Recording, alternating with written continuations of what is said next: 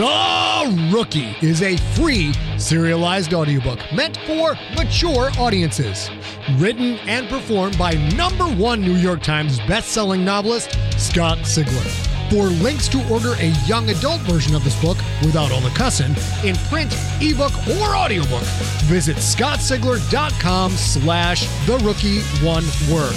This podcast contains mature situations, adult language, and lots of violence. Listener discretion is advised. Hello, junkies. I hope you had a great week, and I hope your next week is even greater. I am still working away in the final draft of Shakedown the Crypt Book 1.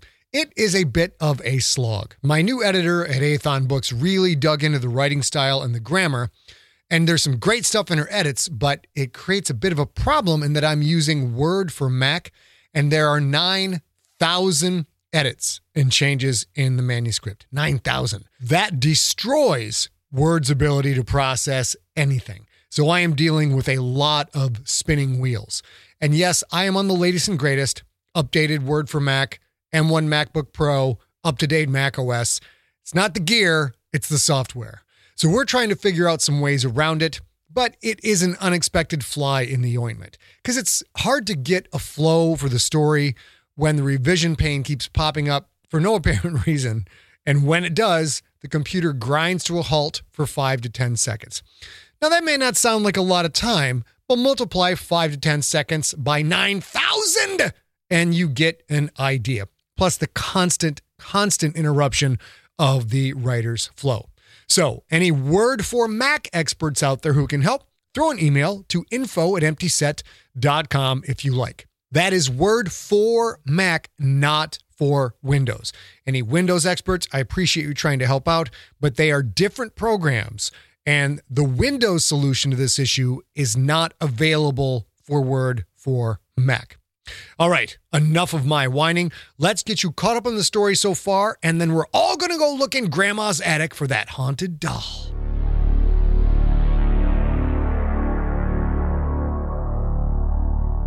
For 4 years, he has dreamed of this moment. He has worked harder than anyone else to seize it. Quentin Barnes is about to start his first game of upper-tier football. Can he lead his Inath Krakens to a victory over the Withok Pioneers? Find out next on The Rookie, episode number 15.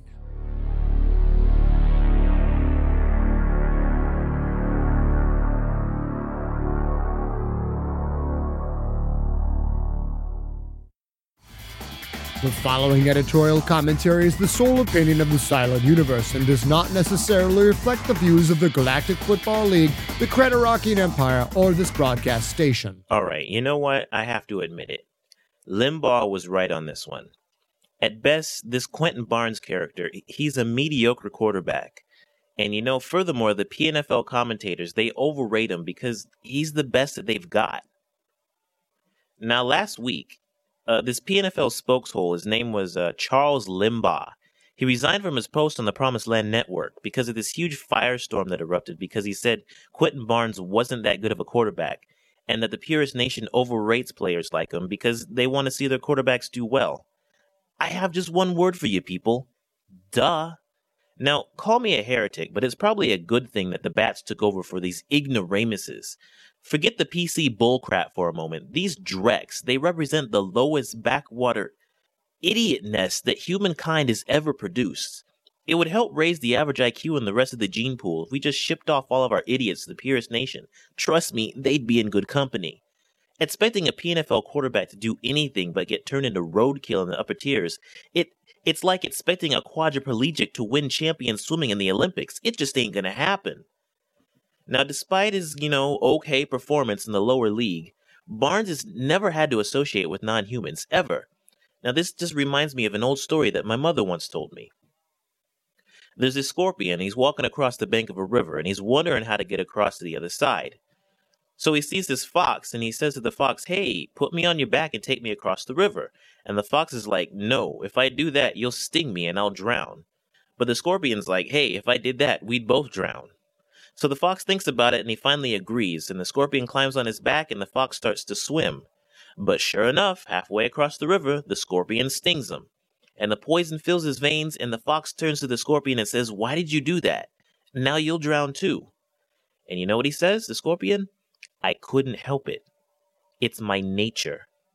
Now the same applies to the Purist Nation. They're bred to be brute, stupid, backwards idiots, and they know nothing about the God they're always screeching about.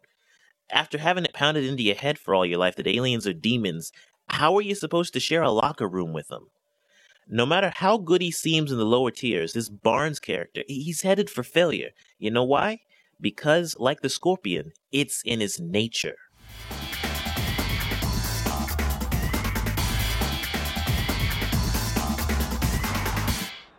He stood at the front of the pack. The Kraken's players crammed into the tunnel. It seemed wider than the one at Ionath Stadium, wider and newer. In fact, everything about the stadium reeked of newness, from the full wall of multi-race vending machines in the team lobby to the smart carpet that changed to suit each player's preference, even as they walked side by side down the hall. The communications equipment, of course, was state-of-the-art. But what else would you expect from a stadium sponsored by a communications company like Earth Ansible and Messenger? The stadium's quality, however, faded to insignificance as the game fever started to overtake Quentin. The Kraken's players grunted and clacked and chirped and bounced and twitched with the anticipation of battle. Pheromones filled the air, the thick scent of key aggression combining with the tang of human sweat. An electrical charge ripped through the unified mass of players, passing from one end to the other and back again and again. "It is time to draw the battle lines," Yasud said from somewhere in the back, his voice muffled by the tight press of bodies packed into the tunnel. "We will accept Condor's gifts." The Sklerno referred to Condor Adrian, the Pioneers' star quarterback. The other Sklernos chirped excitedly, Yes. all of them bouncing up and down, unable to contain the energy that filled their body. The sensation built up quickly, thickly, so intense that Quentin couldn't even think, he could only feel, like an animal waiting to pounce. It was like the last two games, but it was different. This time, they were his to command, his to lead. This was the moment he'd waited for all of his life. "Here are your visitors, the Ionath Krakens!" Mumakilari roared in his deep, warlike voice, and the team surged out of the tunnel to the deafening sound of boos. Small, hard items plinked off their armor, and bits of wet matter, cold and hot, spilled down on them as they ran onto the field. Quentin covered his head as he looked up into the stands. It was an endless sea of midnight blue and neon green, the colors of the Wittok Pioneers. He reached the sidelines, and the Kraken surged around him like a python, everywhere at once, pressing in, their eyes on him, their breath in his face and on his neck. They bounced and surged and punched and clawed like a tiger in a cage. Quentin started to speak, but John Tweedy beat him to it. "This is it! This is it! We're 1-1! We need this win! We want it more than they do! We must destroy this house!" The Krakens roared and clicked and jumped and pushed. Quentin felt a rush of anger. He was the quarterback. The team should be looking to him, not to Tweedy. "Pine is out, so we gotta pull together! This is war! We take the battle to them! Now let's go kick their asses!" The team surged even tighter one last time, bouncing Quentin around like a cork in a typhoon. And then the huddle broke, and the players wandered away, preparing for the game. Quentin fumed on the sidelines. They still didn't give him enough respect. Well, they could all disrespect him when he suited up in the blood red when Tier 1 season began, and they were all at home, watching the Holos. The Pioneers won the toss, received the kick, and started with the ball on their own 28. Condor Adrian, the Pioneers' quarterback, wasted no time, dropping back on the very first play. His offensive line, a huge wall of key averaging 585 pounds, gave him all the time in the world. Adrian launched a deep pass to a streaking receiver who sprang high in the air. Davenport, the Kraken's right cornerback, went up high as well, but she was just a step behind. The ball floated down just an inch away from her outstretched tentacles to drop perfectly into the waiting grip of Banger, the Pioneers' receiver. The two players came down as one, but Davenport stumbled on impact. Banger sprinted the remaining 15 yards into the end zone. Ain't that a bitch? Giant pom-poms and flags, all midnight blue lined with neon green, waved in the air, making the 181,500-plus crowd seem a single, massive anemone. The kick was good. The first play of the game found the Whittock Pioneers up 7-0. The offense gathered to take the field, and again Quentin was cut off, this time by Mitchell Fayed. Looks like we've got our work cut out for us, men. Let's go get that touchdown back. Richfield returned the kick to the Kraken's 30. The offense ran onto the field to the concentrated boos of 181,500 fans. The pom-poms and banners vanished, like that same anemone, pulling in its flowery tentacles at the first hint of danger. As the players huddled up, Quentin took one quick look around the stadium. Boy, they sure do love us here, don't they? We won here 2 seasons ago, said Yataro Kobayashi, the tight end. The crowd rioted. 27 beings died before they got it under control. They sure do take this shit seriously, said Tom Perilous, the fullback. Man, you gotta love it. Quentin raised his hands, demanding everyone's attention. Okay, boys, time to take care of business. He tapped his right ear hole to activate the heads-up display inside his visor. Hokor had already specified the first 20 offensive plays. Quentin knew them by heart, having reread the list at least 100 times to make sure he knew every step of every player for each and every play. 15 were running plays, and the 5 short passing plays. Not a deep bomb in the bunch. But he checked again, just to be sure. The first play, Y set, belly right. He tapped the button, and the list of plays disappeared from the visor. All right, boys, Y set, belly right. On one. Ready? Break! The Krakens moved to the line. The booing intensified. Pure hate distilled from over 180,000 beings. Quentin surveyed the defense. The Pioneers' D had given up 21 points a game. They won games with Adrian's arm, not defense. The middle linebacker, Kagan the Crazy, was a thickly built Quyth warrior and the most dangerous player on the team. He loved to blitz, especially delayed blitzes, and already had 3 sacks in the first 2 games.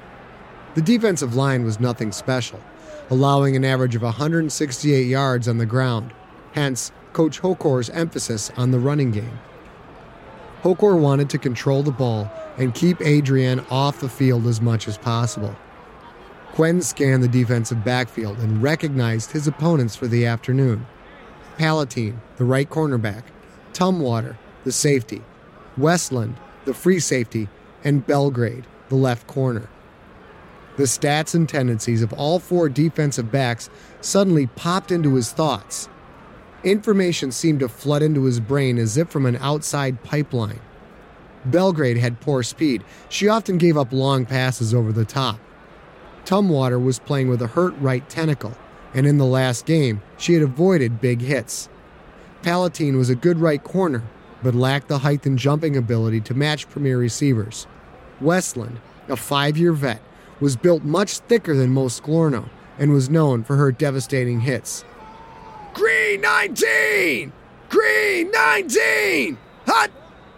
Quentin turned to the right and handed off to Fayed. The Pioneers' linebackers came quickly on a run blitz, knocking Fayed backwards, stuffing the play at the line of scrimmage. Quentin looked to the sidelines, but Hokor said nothing over the ear speaker. Quentin tapped his heads-up display to double-check the next play. Another run. He sighed and formed up the huddle. As the first quarter wore on, it became obvious that the Pioneers were not going to let Mitchell the Machine Fayed run wild. They run blitzed, they stacked linebackers in the gaps, and didn't use pass coverage formations like the nickel package, even on 3rd and long. The Kraken's first 2 possessions were 3 and out. Quentin didn't even throw his first pass until the end of the first quarter. a completion to Kobayashi for 7 yards.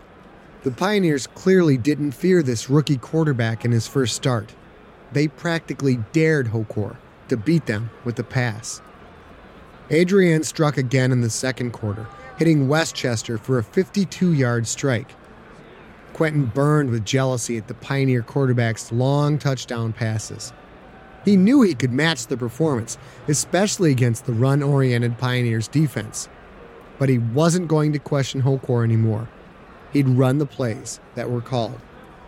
He felt his pulse quicken when he took the field late in the second quarter, and Hokor finally outlined a passing attack. Why set double post? Test them downfield. If it's not open, you don't throw it. Got it? Quentin nodded as he moved to the huddle and called the play. The team seemed a bit listless in the huddle, as if they had already conceded defeat. The only way to get them going, Quentin knew, was with a sustained drive or a big play. He broke the huddle and lined up. The Pioneers still showed a run defense, leaving Haywick and Scarborough covered with only woman-to-woman coverage. Quentin called himself, knowing he had to be cool to take advantage of this opportunity. Blue 15! Blue 15! Hot, hot! He dropped straight back, eyes following Haywick, over to Scarborough, then back to Haywick again. She already had a step on her defender. Quentin stepped up to throw, but the pocket collapsed almost immediately. A huge key lineman bore down on him from the left. Quentin dodged to his right, still looking downfield, but he sensed pressure on that side as well. He stepped up into the pocket, where Kagan met him head-on with a hit that knocked Quentin flat on his ass. It was like being smacked with a wrecking ball.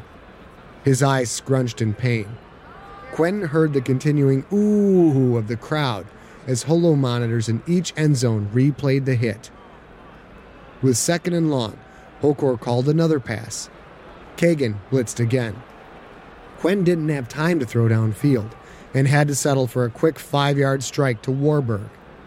The Krakens tried to draw on the next play and got nowhere. Defeated once again, the offense ran off the field as the punt team came on. Quentin took off his helmet and threw it at the bench in disgust. He couldn't make things happen if he didn't have time to throw. He'd studied the Pioneers' games over and over again. Their defensive line wasn't anything special. He had to get his offensive line motivated. He stood and started walking down the bench to where the key linemen were huddled in their big ball, but stopped. Donald Pine was already in front of them. Pine leaned heavily on his crutches, their tops digging into his armpits, leaving his hands free to flail about. He wildly gestured first to the linemen, then to the field, then up in the air, then back again. Pine looked furious, madder than Quentin had ever seen him. Pine was bitching them up one side and down the other, and Quentin didn't have to wonder what it was for. Why is he doing that? That's my job. Why? Why was he doing it? Because the linemen listened to Pine. Once again, Don Pine seemed to be helping him, not sabotaging him. Had he done the same thing in making Denver offer to help with passing practice? In the climate-ravaged world of 2072, the city of Pura stands as a miraculous green haven. Pura is a geoengineered paradise that protects its fortunate residents from the global catastrophes of heat domes, fires, floods, and droughts. In a time when the world outside is unsafe, it's vital for Pura's existence that people rally behind the purpose of the city, and Demetria Lopez, head of the city's public relations, tirelessly promotes its idyllic image. But when she stumbles on a dark secret that, if exposed, would be the downfall of Pura's existence, she must decide who and what she's willing to protect. From Wondery, the makers of Academy and Dr. Death, The Last City stars actors Ray Seahorn, Jeannie Tirado, and Maury Sterling. Follow The Last City on the Wondery app or wherever you get your podcasts. You can binge all episodes of The Last City early and ad-free right now by joining Wondery Plus.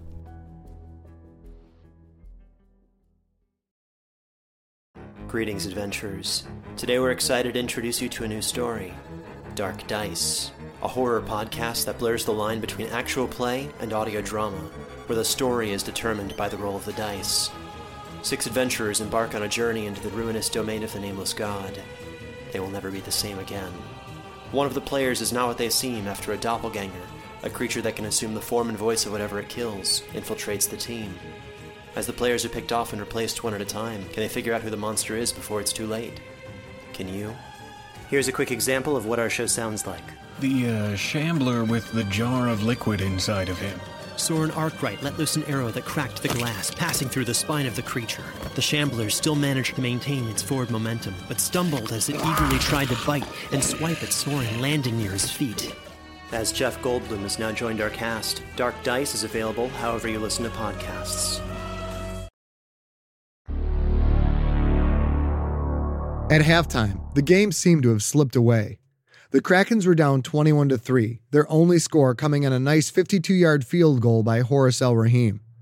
Quentin saw possibilities on almost every play, or thought he saw them, but he wasn't about to alter Hokor's calls. Maybe it was like before, like in the Hydras game, and Hokor knew something that he didn't. He'd made the most of the few opportunities that came his way, hitting 5 of 11 passes for 82 yards. The completions were nice, but he spent most of the first half flat on his back, either knocked down after the pass or dragged down for one of 3 first-half sacks. That was more sacks than he'd suffered his entire season with the Raiders. No touchdown passes and 1 interception when a key tentacle deflected his pass at the line of scrimmage. He had also scrambled for 22 rushing yards, far more out of necessity than choice. On the Kraken's home field, he could have run for much more, but the Pioneer Field's slippery footing made it hard for him to make sharp cuts. The visitors' central locker room filled with beings dressed in orange leg armor with black trim and white jerseys stained with streaks of oily yellow. Hokor stood in the middle of the circular room, his fur extended to its full length. Offensive line, you've got to come up with some kind of blocking. We're getting killed out there. I don't know what they're doing on defense, but we're looking for a clue. Figure it out and block, goddammit! Hokor ranted and raved about the offensive line's poor showing, but much like Pine's lecture on the sidelines, nobody seemed to care. The Pioneers walked away with the game, winning by an embarrassing score of 35-10. Fayette had managed one big play, breaking 3 tackles for a 24-yard touchdown run, and the Kraken's only contribution to the weekly ESPN highlight reel. Quentin undressed in his locker, feeling neither happy nor sad about the outcome. He'd played as well as could be expected under the circumstances being that the offensive line didn't really give a shit about protecting him. He'd finished the day 15 of 35 for 186 passing yards, with 37 yards rushing and 1 interception. His body felt like he'd gone 10 rounds in the octagon with Kalar the Undefeated. He thought he'd taken some blows in practice, but now he knew that his own defenders had been holding back, if only just a bit. The humans changed in almost total quiet. They were 1-2, already 2 games out of first place. Their chances of moving up to Tier 1 seemed damn near nil. Nobody spoke, except for Yasud, who went from player to player, asking who was up for a night in Port Wittock's gambling district. As Quentin pulled off his chest armor, Donald Pine hobbled over, the crutches making him awkward as he slowly sat. "You played well out there, kid." Quentin shrugged. "Not that any of my so-called teammates would notice, or care for that matter." Pine nodded. "Oh, they noticed, but you're right. They didn't care. I told you before, there's more to being a quarterback than skill and talent." "Listen, Gramps, I don't need a fucking lecture. Now piss off." Pine didn't move. "You do need a lecture, Quentin. So did the offensive line, but I already gave them one. Several, as a matter of fact." Quentin started to speak, then stopped. He remembered Pine on the sidelines, arms waving like a madman, yelling his head off at 3,000+ pounds of offensive line. No one else had done that. Not Warburg, not Hokor, not Quentin himself. Just Pine. "Okay, say what you gotta say." "Kid, you got all the talent in the world. It pours off you like stink from a skunk. Your brain works overtime. I see you coming up with play adjustments that are almost as good as another one of those Kraken's quarterbacks I know." Pine smiled with the joke. Quentin felt some of his stress at being lectured fade away. Pine's humor and that smile had a way of making people feel comfortable. Yeah, that Itzhak is pretty damn creative." Right, kid. So you got all the tools, But as you saw today, the greatest general in the world can't win if the troops won't go to war. The Key linemen are not some random beings from their culture. They're soldiers. I've seen normal Key citizens, have you? Quentin shrugged. Yeah, just a few in the streets of Ionath. And did they look violent? Did they look strong? Quentin thought back, then shook his head. They didn't look violent at all. In fact, they were human-sized, weighing probably 250 pounds or so, half the weight of a Kraken lineman. He hadn't realized that fact until this very moment. The difference between Citizen Key and Warrior Key isn't as dramatic as it is in the Quyth culture, where they're completely separate subspecies built for fighting, but it is there. Key soldiers are selected from a very young age, like the equivalent of 3 years old in humans. They're trained from that time in how to fight, how to kill, how to endure pain and hardship that humans couldn't come close to handling. Most of our linemen have taken sentient life, Quentin, some with their bare hands, so to speak. All of them participated in ground combat at one point or another. And that's supposed to excuse them for piss-poor blocking? Pine shook his head. No, you don't get it. They love blocking. They love tackling. Physical combat is a huge part of their culture. But they aren't in control of this game. They're not calling the plays. They're just doing what they're told to do. Someone has to lead them. And if they don't respect that someone, they simply don't try as hard. Quentin thought about Pine's words. So, what you're telling me is that the big, mean, deadly Key are kind of sensitive? Pine smiled and nodded. If you don't respect them, they're sure not going to respect you. And if they don't respect you, they're not following you. They're just going through the motions. Quentin looked off in the distance. Yasud flitted about Tom Perilous like a big mosquito. Perilous kept pushing him away, but Yasud just buzzed back again. He obviously had run out of people to go gambling with, and Perilous was his last hope. Quentin turned to look back at Pine. All right. Okay, so, assuming you're right, so what do I do about it? You really want to know? You're not going to like it. Quentin waved his left hand in an inner circular motion, as if to say, come on, come on. The Key are a very tight species. They can send nerve impulses through their skin and antenna. That's why they cluster up like that all the time on the sidelines and at night. When they're touching, they can kind of talk without speaking. That also makes for closeness amongst them, gives them a sense of tribe or family. So not only are they sensitive, they're also touchy-feely. Pine shrugged his shoulders. I didn't cause the revolution, I just study it. You act like they're revolting. They are revolting. So what? So fucking what? So they're revolting. Do you want to win football games or not? Quentin nodded. Fine. You have to stop acting like they have the plague. Touch them. Hug them the way you would any human player did something good. I don't really do hugs. You know what I mean, asshole. Get in your head that you have to stop thinking of different races and start seeing all of them, Key, Quyth, Sklorno, as your teammates. Quentin's face wrinkled up in guarded suspicion. I don't know, man. This seems a little too, well, like Cretorakian propaganda. That we all have to get along as one giant race of sentients and shit. I mean, come on, does any of this crap really work? Pine smiled and held up his right hand, fingers outstretched. 2 glittering championship rings adorned his middle and ring fingers. The point finally clicked home. Quentin nodded. Don Pine wasn't the enemy. The man was trying to help him, probably had been all along. Quentin had trouble getting his thoughts around the concept. No one had ever helped him before, not without wanting something in return. And Pine not only wanted nothing, he had everything to lose by helping Quentin. The more Pine helped, the more likely he was to lose his starting job. It just didn't make any sense. And Pine was an expert on the subject, proof positive being his 2 Galaxy Bowl wins. Quentin realized that he'd been a damn fool. He had one of the greatest players to ever play the game trying to help him, and he'd treated that help like some kind of underhanded trick. Pine, why are you doing this? Why am I doing what? Why are you helping me? Pine looked confused. Well, because you need it. Why else? Yeah, but, if you help me and if I get better. Pine nodded. Oh, now I understand. I'm helping you because you're on my team. Do you get that yet? I need a backup that can win games. Besides, My career only has a few years left. I know that. It'd be nice to, have someone to teach. Someone to, I don't know. Someone to carry on the Don Pine tradition? Pine smiled. Sure, that works. Someone to carry on the Don Pine tradition.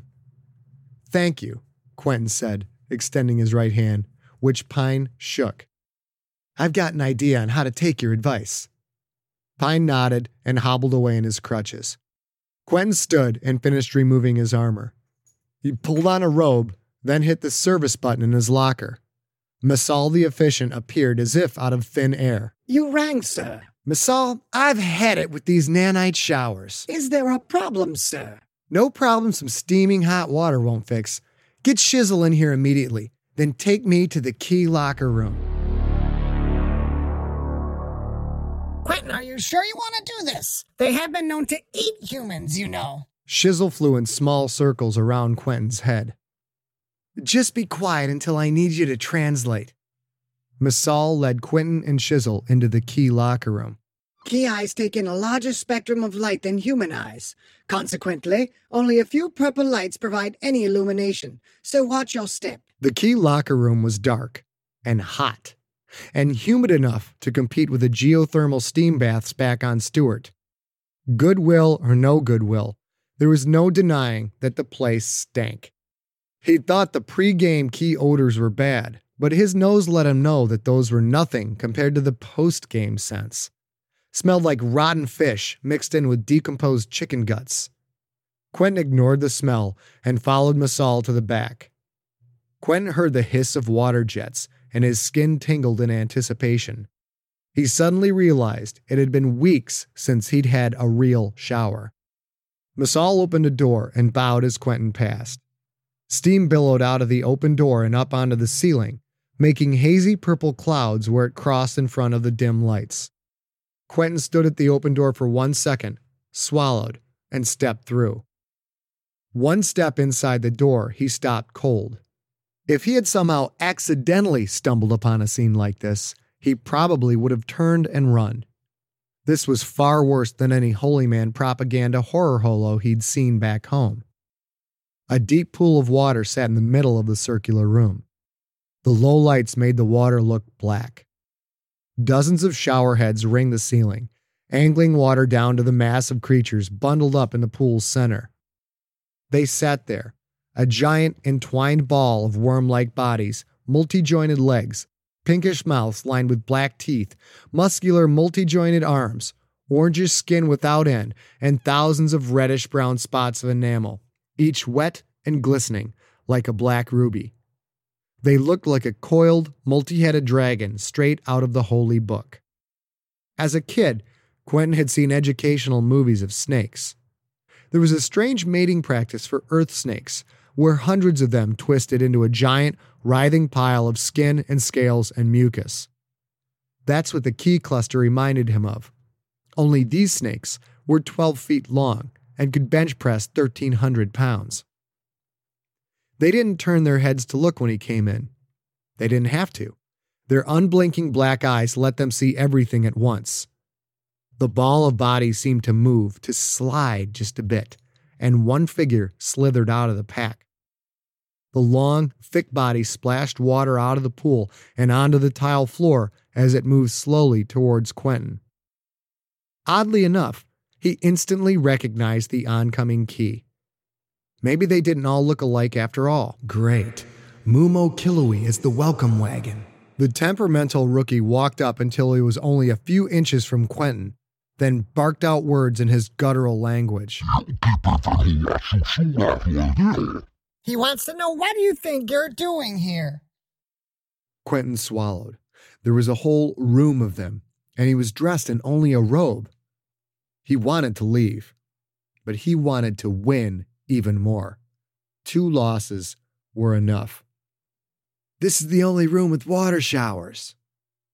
Shizzle started translating before the second word was even out of his mouth, and he finished only a fraction of a second after Quentin stopped. He says you should go. Quentin stepped to Mumo Kilui's right, gently shouldering past the huge key as he did. The boldness of the move seemed to surprise the Key, for it was a full second before Quentin sensed the lineman reaching out for him. Quentin avoided the multi-jointed arms by quickly diving into the water. The water was damn near scalding, but it felt miraculous against his skin. He arched and swam upward, his face breaking the surface only a few feet from the giant ball of alien linemen. Mumo Killowy roared and started to splash towards Quentin, but Killoyowit, the left tackle, barked one short definitive syllable. Mumo Killowy stopped short of Quentin, stared at him for a second, then slithered back into the ball. Killoyowit says you can stay. Quentin kicked back to the pool's edge, draping his arms in the tile and letting his body sink into the hot water up to his chest. Water sprayed down on his closed eyes and smiling face. The wet heat felt wonderful on his bruised body. Maybe his effort to bond with the Key lineman would work. Maybe it wouldn't, but at least he'd get a decent shower out of the thing. And welcome to the Galaxy Sports Network GFL Roundup, brought to you by Orion Jump Drives. I'm your host, Cobb Bostis. Week 3 League Roundup. Can anyone stop Condor Adrian? Maybe, but that team certainly isn't the Ionath Krakens, 1-2, who let Adrian throw for 340 yards and 3 touchdowns on a 22 of 32 passing. Adrian's Wittock Pioneers, 3-0, torched the Ionath Krakens for a 35-10 win. So will Adrian be stopped? If so, it might be this week when the Pioneers travel to the Glory War Pigs, 3-0. The Pigs remain tied for first thanks to a narrow 14-12 win over orbiting Death, 2-1. The Death couldn't manage a touchdown against the War Pigs defense, which ranks first in all of Tier 2. Finally, a win on the home planet as the Quith Survivors, 1-2, defeated the Big Diggers, 1-2, 29-24. Shelb Stalkers, 2-1, got back into the playoff hunt with a 19-14 win over the Grontok Hydras, 1-2, and the Woo Wall Crawlers, 1-2, notched their first victory of the season with a 42-6 drubbing of the winless Sky Demolition, 0-3.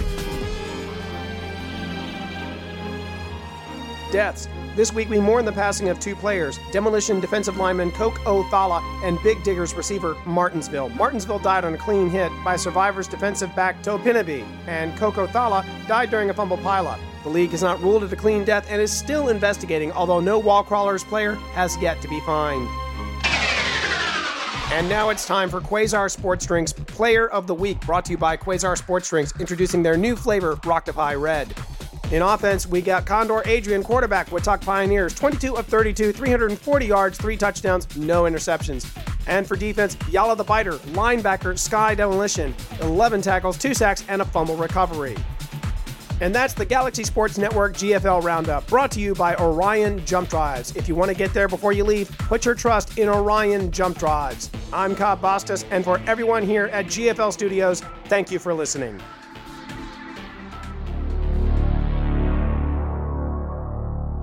Three hours after the game, the 1-2 Ionath Krakens began shuttling back up to the touchback. Yasud had managed, somehow, to cram in 2 hours worth of partying at a bar called Inside the Bear. He and Tom Perilous showed up in time for the last shuttle, drunk enough that they could barely walk, but not so drunk that they couldn't sing My Girl from Baker 6 at the top of their lungs. Quentin felt sore all over, and he knew it was only a harbinger of things to come the next morning. Yet the hot soak in the Key pool had lifted his spirits. It's a game. What goes on off the field is as much of a game as what happens on the field. He'd been thinking about it all wrong.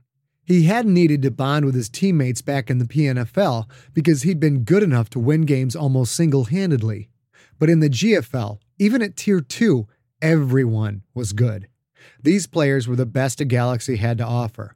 The game, his new game, would be making them play as a team. He stood on the launch platform, gazing up at the ever-twilight sky of Port Wittock. He sensed someone approaching. Quentin turned to find himself facing the squat, powerful form of a Quith warrior, Shayat the Thick, the backup right outside linebacker. He played behind John Tweedy, which meant that he didn't play much at all. Tweedy rarely came out of the game, thanks to his skills at defending both the run and the pass. Hello, Quentin. You played well today. Thanks. It wasn't enough. Quentin realized that this was the first time Shayat had ever spoken to him. Shayat's carapace was a deep, silvery black. A painted unit insignia adorned his left shoulder. Under the insignia were horizontal lines, each of which, Quentin had learned, represented a combat mission. Chayette's lines ran from his insignia almost to his wrist. Enameled graphics covered his carapace, the most prominent of which was a Kraken's logo emblazoned across his midriff. On his back was an earth crab wearing a crown and holding a football, the logo of the Yucatan Sea Kings, a Tier 3 team. A ring of white surrounded Chayette's single eye, making him look even more bug-eyed than Hokor or any of the other Quyth. But they didn't call him Chayette the Thick for nothing. Layers and layers of powerful muscles graced his frame. His pedipalps were so heavy they looked like John Tweedy's arms, and Chayette's thick arms were so thick they might have been Tweedy's huge legs. Chayette wore a backpack that looked to be completely stuffed. We have to win next week. That we do. Do you like money? It seemed a strange question, but straightforward enough. Yeah, I like money just fine. Do you want to make more? Quentin said nothing, but he suddenly knew what was coming next. The dark underbelly of the GFL had avoided him. Until now, it seemed. Chayette reached behind himself with his left pedipalp and patted the backpack. This is all juniper berries, worth a fortune on Ionath. Human races control gin production. They drive up the price, but the workers will pay big money for raw juniper berries. They crush them and mix them with fermented digestive acids from Colowax. It's kind of an insect back on Quyth. I thought juniper berries were illegal. They are. Very illegal. But the system police can't search us, remember? If they do, the Creterakians might pull Port Whittock's GFL franchise rights. You know what would happen to the local government if they did? Quentin shrugged. There would be riots. Beings love football. Basically, whatever we can carry on our backs is ignored. Quentin nodded, wondering what a bulging backpack of processed opium might be worth back on Stewart. I've got the berries, mesh, weed, heroin, sleepy, connet root, you name it.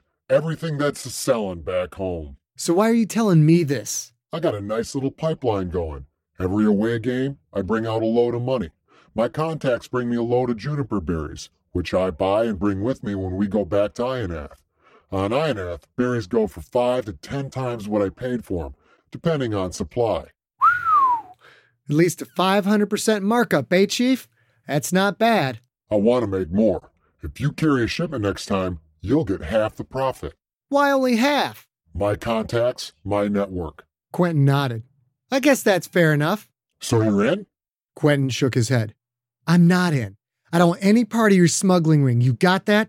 And if you ask me again, you and I are going to go a few rounds. Chayette's pedipalps twitched in laughter. You think you could even go one round with me, human? Quentin nodded. Maybe, maybe not. But if you don't get out of my face, we're sure going to find out. He stared with cold-hearted disdain at the larger alien. Chayette turned and walked away.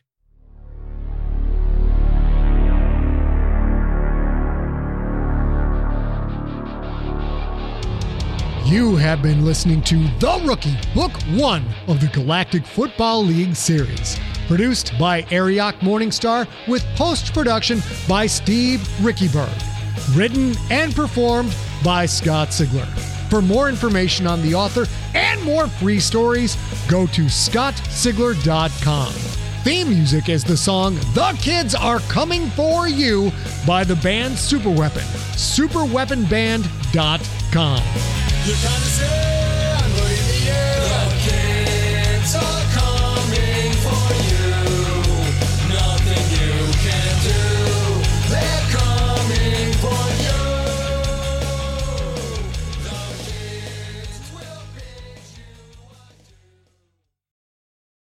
Hey there, this is Justin Bartha. I made a funny new podcast, King of the Egg Cream. It has the greatest cast in the history of podcasts with actors like Louis Black. I'm torn by my feelings for two women. Bobby Cannavale. You can eat it, or if someone hits you, you can put it on your cut. Melanie Linsky. I wonder what these marvelous things are that look just like boiled chicken feet. Jason Ritter. I can break things and pick locks and kill people. Michael Stuhlbarg. The whole point is to inspire people that they should make themselves better. Ari Grainer. No, don't whet its appetite. What are you, an idiot? Me, Justin Bartha.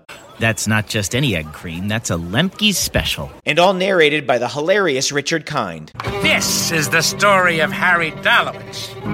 and how he rose from nothing to become New York's King of the Egg Cream.